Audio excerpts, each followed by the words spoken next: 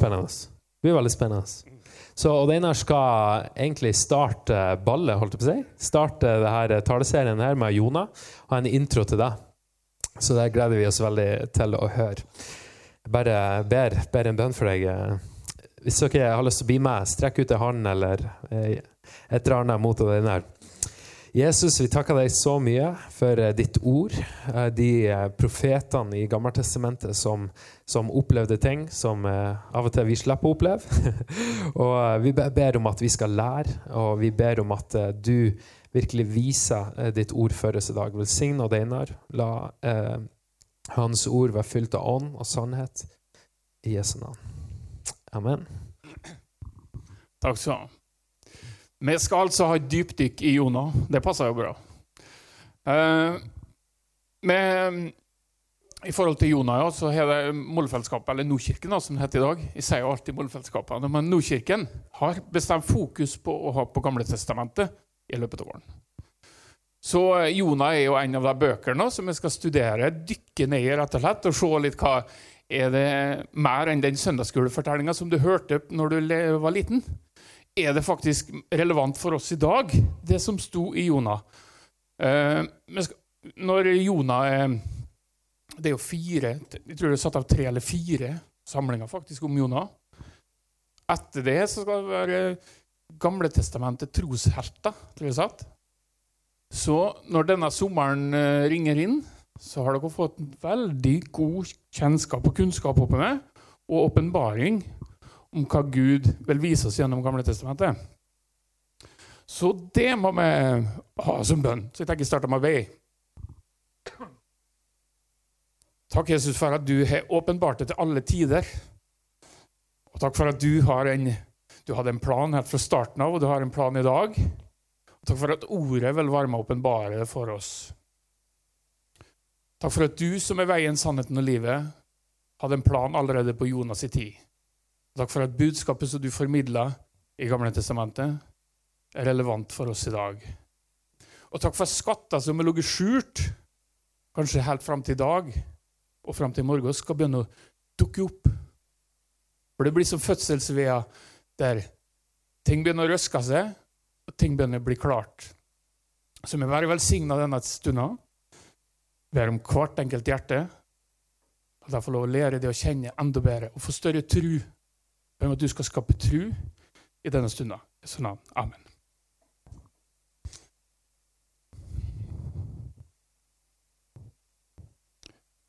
Når vi kommer til forkynnelse, så står det i Bibelen det, at forkynnelse er med på å skape tro.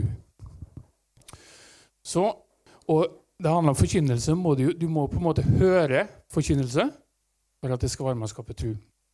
Så kan du jo få se ting, og du kan få oppleve ting og erfare ting, og det er med å skape tro. Det er viktig at du tar til det forkynnelse. Og det som vi skal se nå, det er jo mine tanker om det som nå er jo studert og dypdykket ned i Jona da. Ganske dypdykket faktisk, for å stå her og formidle dette. Men det kan jo være mine tanker, og det kan jo være andre sine tanker, og det kommer helt sikkert til å være litt av Guds tanker.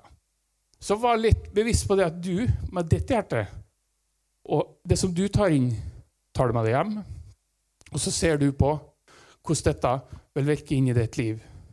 Og søk Gud på dette, og let, og så skal du få se at du vil finne og erfare at Gud er levende.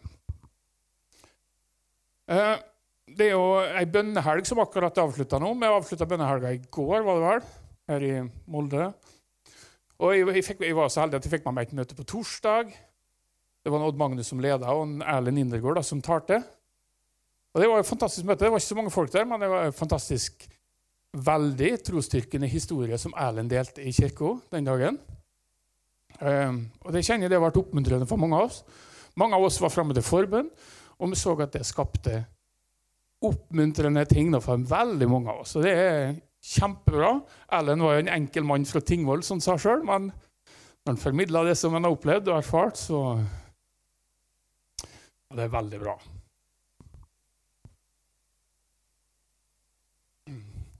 Andre ting som jeg tenker på når vi skal begynne å snakke om Gamle Testamentet da, er jo det at vi hører ting. Jeg vet ikke om det er vår kultur her oppe, men det er ofte sånn at hvis du begynner å høre ting som du ikke har hørt før da, så kan det kanskje for noen av oss begynne å skurre litt. Og at det som han som står der, han jo helt på jordet. Dette stemmer jo ikke. Da vil jeg gjerne utfordre det også. Det kan jo hende at Gud har noe nytt på gang. Det kan hende at Gud vil vise deg noe helt nytt. Det kan hende at Gud vil snu tankesettet ditt litt på hodet for at du skal kunne gå videre. Det kan hende at sannheten i Guds ord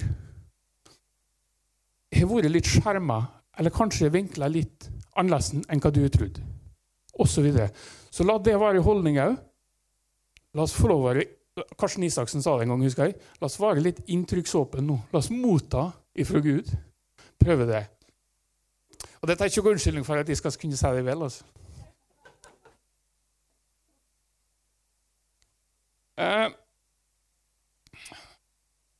Andre ting også, som jeg vil dra som en intro da, til når vi skal nå ha med Gamle Testamentet, er jo det at hvis vi tenker oss selv, så har vi vel alle en del av en slags tankemåte, eller filosofi, som mange bruker å si. Det er på en måte, vi har alle en innstilling, og kanskje vi har en tankegang når du møter folk på bussen, eller når du møter folk ute her, når du er på jobb, så har du på en måte et sett av tanker og holdninger som du har med deg fra du kanskje lærer på skolen, fra hjemme, eller andre ting du har erfart.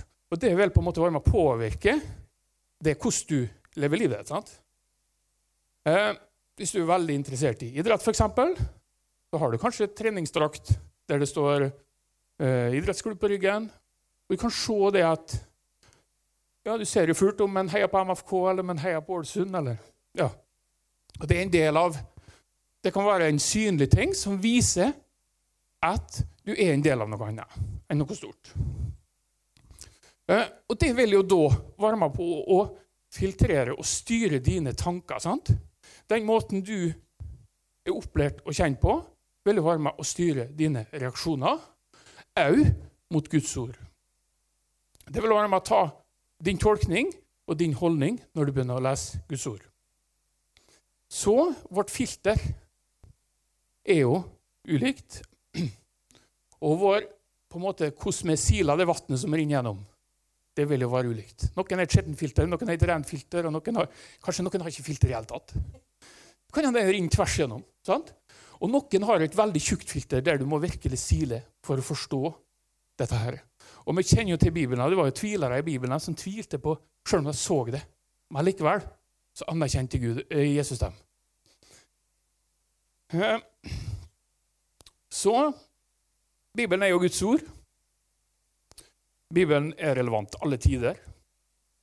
Det er relevant på Jan Mar. Det er relevant her i Molde. Og det er relevant utover alle grenser, til alle kulturer, og faktisk til alle tider. Og til alle folkeslag. Til alle som er på denne jord, og som har vært, og som kommer til å komme. Og Guds sannheter må vi jo ta inn over oss. Det blir jo som et såkorn, sant? Guds ordet er jo som et såkorn. Alt i såkornet er jo ferdig. Det er jo ikke noen ting som mangler i såkornet. Men såkornet er jo helt avhengig av å få vekst gjennom å spire og gro i sine omgivelser, der det kan vekse fram og bli akkurat det som de hadde tenkt. Så når vi formidler Guds ord, når vi studerer Guds ord og gjør dypdykk i Guds ord, om det er Gamle eller Nye Testamentet, så vil jo det være med å skape så inn i våre liv som såkorn, som kan få lov å spire opp, hvis det har rette vekstforhold.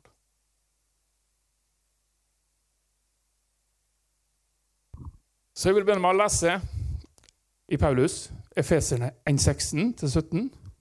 Det er bønn til Paulus. Skal vi se, jeg skal slå opp.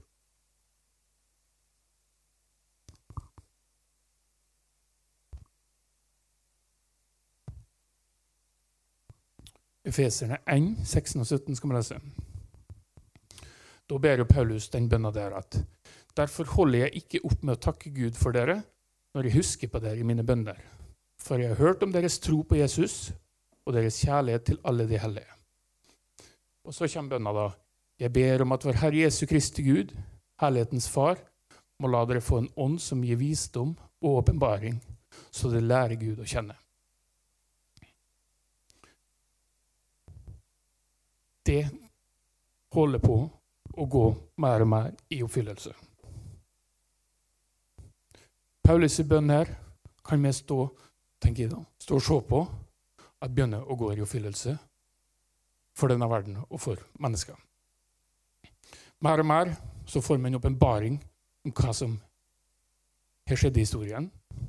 Mer og mer forskning på hva som har skjedd. Mer og mer historie og forskning dukker opp. Utgravinger dukker opp. Fokus i verden er på vei til å endre seg for mange. Og jeg tenker at dette er en tid der vi ser det at dette blir mer og mer synlig for Guds folk.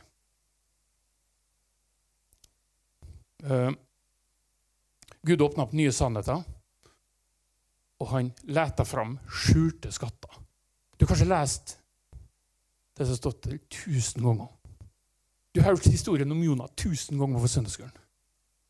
Men plutselig så er det som at det blir et nytt syn over det du leser.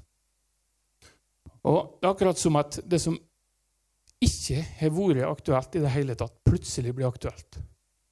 Det er akkurat som å komme ut i sollyset en dag der du kjenner at sant? Nå har det vært mørkt lenge. Jeg har en kollega fra Bodø, traff han i Oslo på torsdag, var det vel. Og han sa til meg at vi må ha en pause, vi må ut og se på sola. Sånn. For da har ikke han sett sola på, han bor i Bodø, han har ikke sett sola på lenge han. Jeg vet ikke hvor lenge det er, men det er jo vært uten sol ganske lenge. Man kjenner jo at når du kommer ut i sola, så er det nesten som at du er i samme omgivelsene, men du får et ekstra gir. Ja. Og det er akkurat det som jeg tror kommer til å skje med Guds ord også. I denne tida vi lever i, at det får et nytt lys, og det får et nytt gir. Fordi at fødselsvea er sånn. Du bærer babyen i magen i 9 måneder, men det er først når den blir født, at i hvert fall far og alle rundt erfarer og skjønner at dette er en realitet. Men du som mor har båret barnet i 9 måneder. Men når fødselsveien kommer og ungen kommer ut, da er det et nytt gir. Da girer kroppen opp, og da kommer ungen.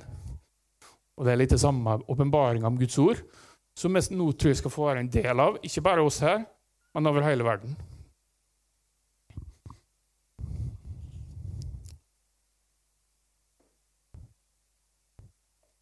Guds prinsipp, det kan rett og slett være med å bidra til å åpenbare kongen Jesus mer og mer for det.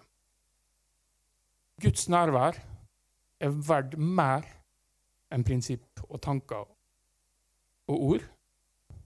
Og når Gud kommer, når Jesus kommer, og du får erfare Guds nærvær, så vil nye ting skje. Så en som leste meg det var en vits da, men jeg leste meg en menighet som var imot at presten hadde teologisk utdannelse. De mente at ingen skulle ha teologisk utdannelse. Det stemmer, det passer bra, for det er jo ikke helt da. I hvert fall av pastoren ba, vet du, at sto fremme der, og Gud, jeg takker deg for min uvetenhet, sa han og takket han. Og så sa han der, var det en medlem som stemte, ja, velsignet være han. Han er mye å være takknemlig for.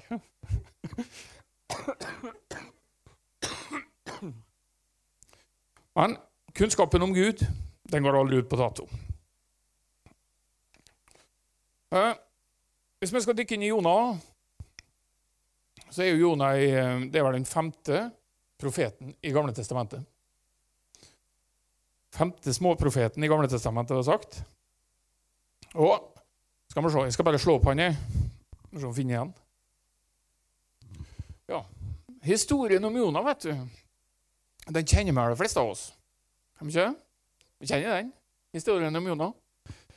Vi kjenner om at Jona ble på en måte tatt, nekta å gjøre det som Gud sa, og så ble den kastet på havet, og ble slukt av en fisk. Og gang nummer 2 så var han litt mer enkel å ha med her, hvis jeg på seg, og han gjorde som Gud sa. Men det er jo litt, når du begynte å studere Jona og lese, jeg vet ikke, er det mange som har lest boka om Jona? Ja. Er det noen som, ja, noen av oss?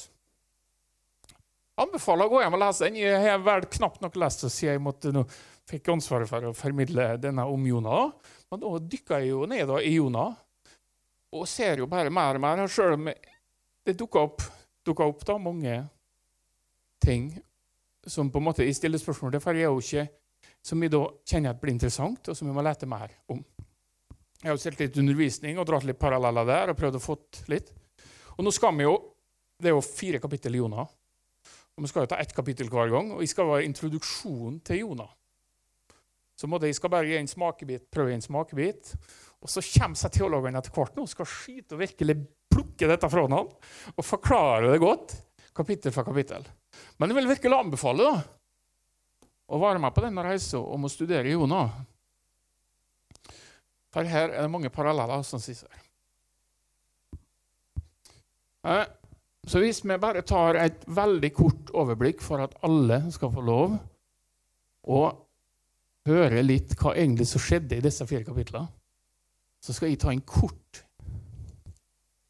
gjennomgang av Jona. Og da tar jeg rett fra Bibelen, men jeg har trent meg nå i flere dager på å formidle liksom bare hovedtrekkene. Jeg skal se om det går bra. Jeg skal ikke lese 4 kapitler, men jeg skal ta en kort oppsummering. Så får jeg med tillit for det jeg glemmer da. Men i hvert fall. Det startet med at Jona fikk et ord fra Gud om å gå til storbyen Nineve og rope ut til dem og si det at nå må dere slutte å leve sånn som dere gjør. Og Gud på en måte har planlagt å straffe denne byen. Da Jona fikk den beskjeden, så tenkte han det at vi flykta motsatt vei, for det av sine erfaringer da, som vi kan komme litt tilbake til, så kjente man en gang at dette vil ikke han være med på, så han reiser motsatt vei. Og det står jo at den stod på flykta til Tarsis da, bort fra Herren. Og for å komme seg til Tarsis så måtte han ned til Jaffa, og det er en fin havneby der han skulle ta båt til Tarsis. Og det fant han et skip, og det står at til og med at han betalte for reisen selv. Og når de er ute på havet der, så kommer jo, det står jo at Gud selv kastet et mektig vind over havet. I seg selv så var jo det et under. Der ser vi det at Gud styrte været. Han kastet en mektig vind over, ja, og stormen ble så sterk at skipet da holdt på å bli knust. Og de hiver jo alle ting over bord, for de ser jo det at dette går jo ikke i veien, og de prøver å gjøre alt for de kan da. Skipsfolket for å hindre at båten skal synke. Det står jo det at hver enkelt person ombord da, prøvde å påkalle sin Gud og få dette til å slutte. Og det de fant ut etter hvert var at Jona var jo ikke der, for han lå jo nede i dørken og sov han.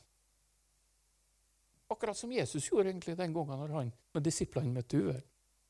Men i hvert fall så lå Jona nede der, og det ender jo opp med at skipperen går ned til Jona, vekker han der.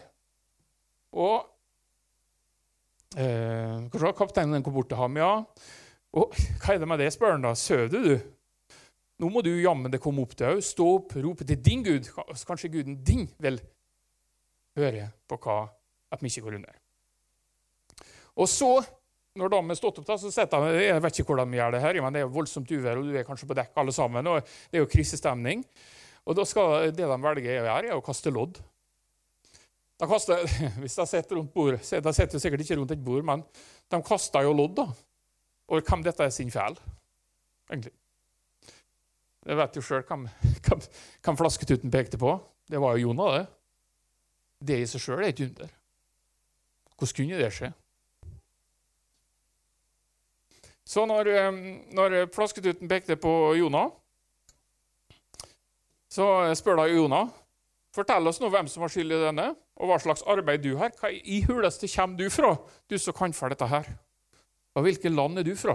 Spør da. Og da sier Jona det at jeg er hebreer og frykter Herren, himmelens Gud, han som har skapt havet og det tørre landet. Altså han sier det, han innrømmer det jo, han. Jeg kjenner han som forårsaker dette her som skjer. Og det som skjer er at alle menn ombord blir grepet av stor redsel. Da skjønner jo det at det her med en Gud er som er relevant og som er ekte. Så det står jo det at de faller jo til tro på samme Gud alle sammen. Men så spør de hva de skal gjøre med han da. Hva skal jeg gjøre med Jona? For det sluttet ikke å blesse, og det dreier seg til enda mer, og prøver å rote land en gang til da, for å se om de kommer seg til land.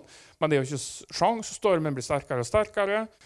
Og Jonas sa til slutt, ok, folkens, dere må hive meg over bord. Og jeg tenkte på det, han hoppet ikke frivillig, altså. Jeg tror han måtte tvinges å hive seg over bord, men jeg tror det var lurt av Jonas å si at hvis han visste egentlig at han måtte over bord, ok, hiv meg over bord, sa han. Men i hvert fall,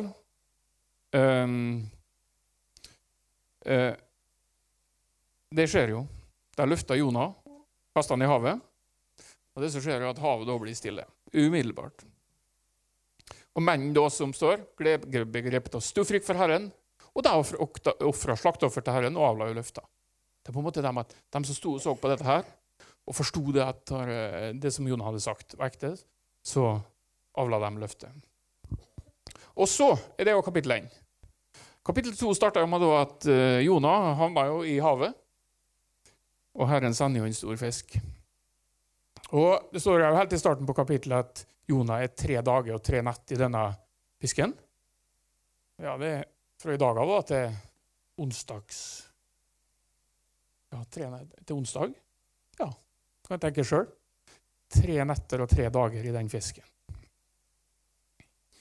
Og så står det jo, i kapittel 2 så er det jo en bønn da, som står, som Jona på en måte ber, blant annet.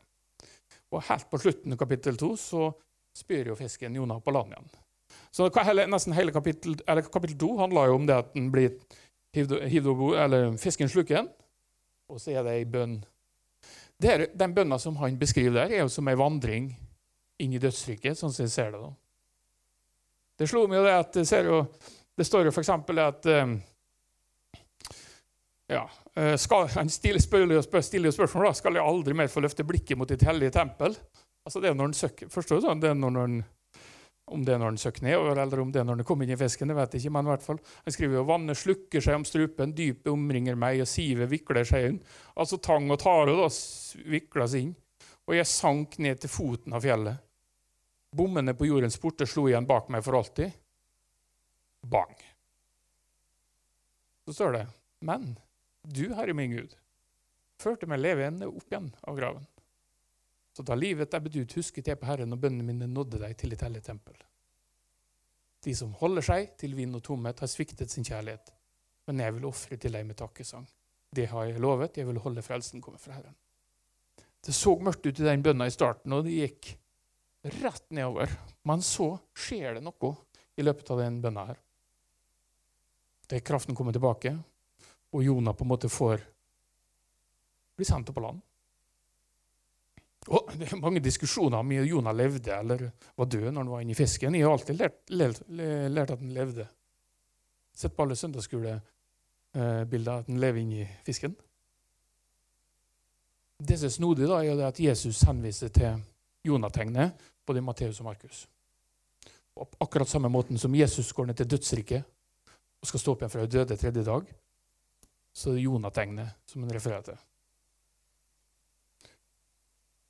Dette kommer jeg til å spørre, han skal kapittel 2. I kapittel 3 nå, så startet det med at da er jo Jona kommet på land. Jeg vet ikke om jeg at en sånn tur så tar 3 dager i en fisk, så jeg vet ikke hva jeg først gjorde når den kom opp. Han var sikkert særdeles takknemlig for å komme på land igjen. Men i hvert fall da, så er det jo sånn at Herrens ord kommer til Jona på nytt. Han blir jo minnet på nytt om hva oppdraget var. Det startet med i kapittel 3. Og Herrens ord, kom det til Jonas, så sier han, stå opp og gå til storbyen Nineve. Det budskapet jeg gir deg, skal du rope til byen. Og da var det ingen tvil. Da går han til Nineve, og han begynner å gå innover i byen. Og det er jo 3 dager, og jeg er gjennom Nineve. Det er jo en stor by. Hvis jeg har forstått rett, så er dette dagens der Irak omtrent i dag, så det Nineve var omtrent den tida der, hvis jeg ikke tar feil. I hvert fall 3 dager å gå gjennom, og når det er gått 1 dag, så stiller han seg opp der, og på en måte formidler det budskapet som Gud har gitt den. Og det forunderlige er jo det som skjer, er jo det at alle i denne byen vender om. Det står jo det. Men leser jeg akkurat det som står der da. Jona begynte å gå innover i byen, og da han hadde gått en dagsreise, ropte han, enda 40 dager, og så skal Nineve bli ødelagt. Ops. Så da trodde folk i Nineve på Gud, så det. Og de ropte ut en faste og kledde seg i sekkestrie, både store og små. Og kongen av Nineve hørte om dette, reiste han seg fra tronstolen og tok av seg kongekappen. Han kledde seg i sekkestrie og satte seg i aske. Og han lot rope ut i Nineve, etter påbud fra kongen og hans stormenn, at ingen hverken mennesker eller dyr, storfe eller småfe, må smake noe som helst. De skal ikke beite og ikke drikke vann. De skal kle seg i sekkestrie, både mennesker og dyr, og rope til Gud av alle krefter. Hver og en skal vende om fra sin onde vei og fra sine overgrep. Hvem vet, kanskje Gud vil snu om og angre og vende seg bort fra sin brennende vrede, så vi ikke går under. De visste ikke om Gud kom til å vende om, merker det? Hvem vet, kanskje vi kan gjøre Gud vende om. Altså Jona, han visste at dette ville skje. For det skal vi se forklaring på, for det var egentlig derfor han ikke ville gå dit. Men i hvert fall, du ser det, det var eneste sjansen de har i Nineve, og budskapet til Jona, om å håpe på at dette tok veien for deg. Og da vet du, så er det Gud da som er full av nåde, som sendte Jona budskapet, og som fikk dette på plass. Han sa det på nytt. Gud så hva de gjorde, at de vendte om fra sin onde vei. De angret Gud på det onde han hadde sagt at han ville gjøre mot dem, og han gjorde det ikke. Så budskapet om Jona redda denne byen fra undergang. Det er jo fantastisk det. En parallell til det som jeg tenker kan være, vet ikke, som du kommer og smaker litt på, er det at Jesus sto jo opp igjen fra de døde etter 3 dager. Og han for jo da opp til himmelen. På samme måten så ser du jo her at Jona, som på en måte offret livet sitt da, han visste jo at dette, han gjorde det jo frivillig, Jona. Og han, hvis han offret livet sitt, hvis det var sånn at han døde, så ble han reist opp etter 3 dager og 3 netter. Og det gjorde at det budskapet han kom med da, det redda hele byen. På akkurat samme måten som at budskapet til Jesus i dag redda hele verden. For det som tar imot. Det var ingen her som ikke tok imot som det sto. Alle mottok jo budskapet som Jona kom med, og ble bevart, eller ble redda.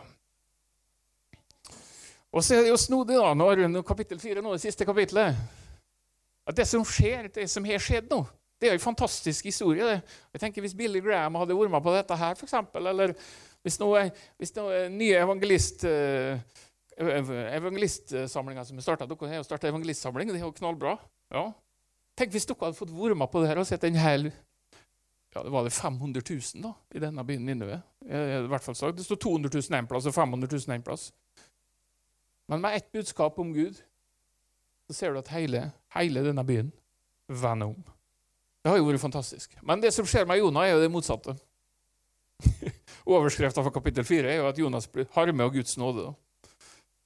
Så kapittel 4 starter med at dette mislikte Jonas sterkt, og han ble sint. Han ba til Herren, Herre, det var dette jeg sa, da jeg var i mitt eget land. Så er Jona til Gud. Dette var de sa når jeg var i mitt eget land. Og hvis du skal finne ut hva det er i ditt eget land der, da, så er det jo det at du må dykke tilbake i kongebøkene for å finne ut hva som egentlig skjedde der. For det skjedde jo ting som gjør at Jona kanskje reagerte sånn som han gjorde. Men i hvert fall, det som Jona sa da, er at på grunn til at han flykta, når han fikk den beskjed om å formidle sannheten til folket her, så sa han at jeg vet at du er nådig og barmhjertig Gud. Jeg vet at du er sent til vrede, og du er rik på miskunn, og du angrer ulykke, sa Jona. Det betyr at Jona på en måte kanskje skjønte egentlig hva som var skjedd, og det var ikke akkurat verdens beste venner, disse nå husker jeg ikke hva landet heter. Jeg har det jo her. Assyria. Ja. Nasjon nordøst for Israel. Og Assyria var ikke akkurat vennlig folk da, den gangen. De hadde makt og territorium og innflytelse som var rask i vekst. Og Nineve lå ved elven Tigris med... Nei, ja, unnskyld. I hvert fall, det var veldig mye lukt og elendighet som skjedde i denne byen Nineve, som gjorde at de var livredde dem, egentlig. Så ikke sikkert Jonas var sikker på å formidle det gode budskap til denne plassen. Men det er jo noe som må studere mer på. I hvert fall så bygger Jonas eller han setter seg på utsiden av byen, eller landet han lager en løvhytte, og han setter seg i skyggen under dem for å se hvordan det går med byen. Da. Han ønsker å se dette litt på avstand, hva egentlig går dette går, når han ser at folk har vendt om, og så videre. Og da er det jo det med den busken, da, at Herren setter opp en busk den som skal skygge for sola. Og på ett døgn da, så dør hun jo. Det er jo et under i seg selv, her, at han planter en busk som vekser opp. Og så kommer det en orm og biter røtterne eller et røtterne opp, slik at busken dør igjen. Og så kommer det sterk sol og en brennende østavind. Og solen stakk Jona i hodet så han nesten besvimte, og han ønsket han måtte dø. Og da er det Gud gir Jona en lærepenge til slutt, og forteller, ikke en lærepenge, men forklarer han om Guds nåde, og om hvor egentlig stor kjærlighet Gud har for alle mennesker. Så i vers 11 da, i kapittel 4, så sier Gud det, skulle ikke jeg ha omsorg for storbyen Nineve, hvor det er mer enn 12 ganger 10 000 mennesker, som ikke vet forskjell på høyre og venstre, og hvor det også er en mengde dyr. Yes.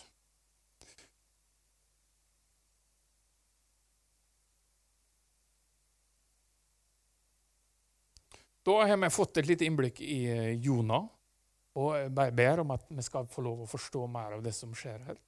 At vi skal få lov å se sannheten i dette her. Åpenbaringen om det, Hellige Ånd, som gjør at dette er helt relevant i vår tid. For det er sånn at hvis vi går til Nytestamentet, så innleder det jo Jesus sin tjeneste. Det er mange som sier, når han står fremmest i synagogen i Nazaret, og leste da for profeten Jesaja. Og 3 år etterpå, når han leste, så brukte han på å forkynne i ord og gjerning at Guds rike er kommet ned. Og vi skal ta og lese det. Det verset. Jeg må se da. Forsvann. Det er jo noen som har flyttet på. Står Lukas, sier ikke?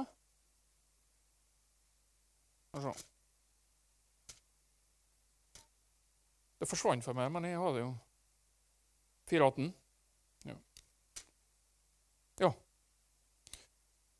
Så Jesus leser fra Jesaja, og det er jo på en måte en profeti da, som kom fra Jesaja fra tidligere, sant?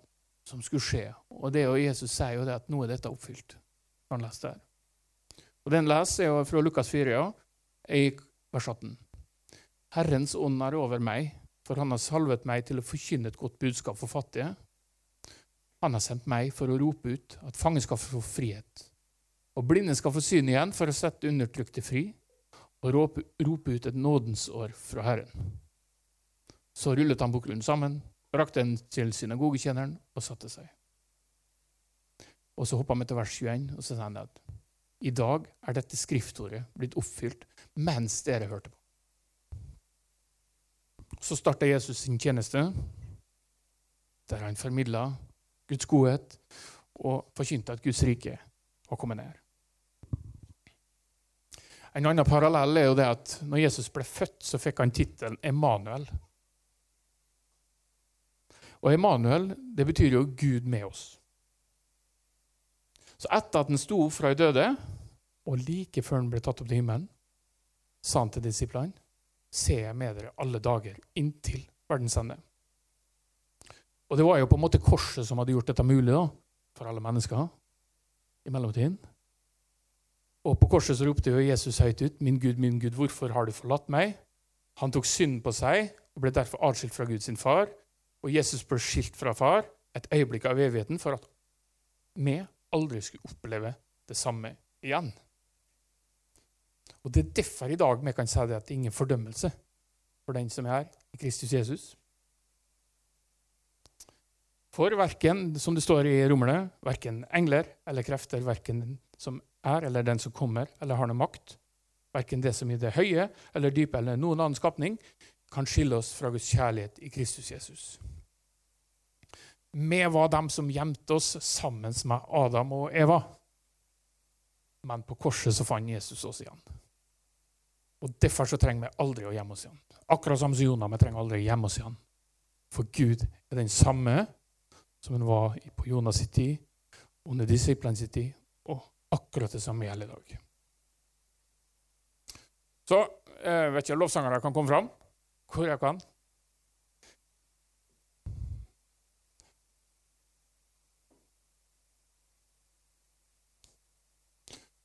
Så foreslår jeg det at vi nå alle sammen kan be en bønn til Gud, hver for seg.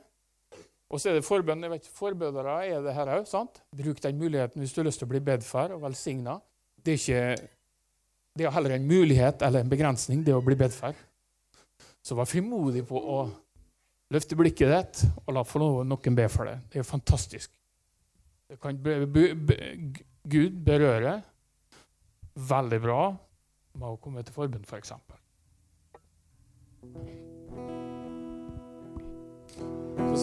Mens du bare klunker litt, så skal jeg avslutte meg i bønn. Så vi skal alle lukke våre folde hendene våre og lukke med øynene. Så jeg ber med Gud om at du skal komme med din åpenbaringsånd. Du skal få lov å hjelpe oss til å løfte blikket, til å trekke paralleller til Gamle Testamentet og til Nye Testamentet, og få se det som er kjernen i evangeliet, som på en måte var forhåndsvarslet for lenge, lenge siden. Og vi ber om at det er profetien som på en måte var satt den gangen, og det er profetien som ble forkynt, og som enda ikke oppfylt, skal bli en realitet. Og vi takker for at vi skal få lov å være i profetisk tid, der vi ser at mye av det som du sa den gangen, det kommer til å skje i vår tid. Så vi bare ber om din åpenbaringsånd, og din veiledning og din trygghet. Og takk for at vi aldri slipper. Vi trenger ikke gjemme oss. Vi kan få lov å leve i lyset. Vi skal få lov å være nær til det. Og det er utøst for alle. Så vi ber Jesu navn om at denne våren skal bli en åpenbaringens tid for alt Guds folk. En åpenbaring om hvem du er, og at du ikke er en fordømmende Gud, men du er ikke Gud full av nåde, som det var for folket Nineve. Så ber jeg om at du reiser opp folk som har nådegave til å formidle budskap i denne tida. Reiser opp folk som Jonas, som kjente det, Gud, på det nivået som han gjorde, og visste hvem du var, og valgte å gi livet sitt, for han visste hva slags rolle han hadde.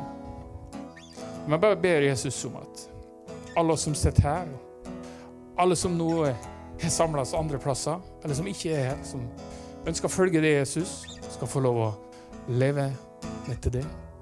Bli bedre kjent med det, og se hva du har ved neste sving for. Amen.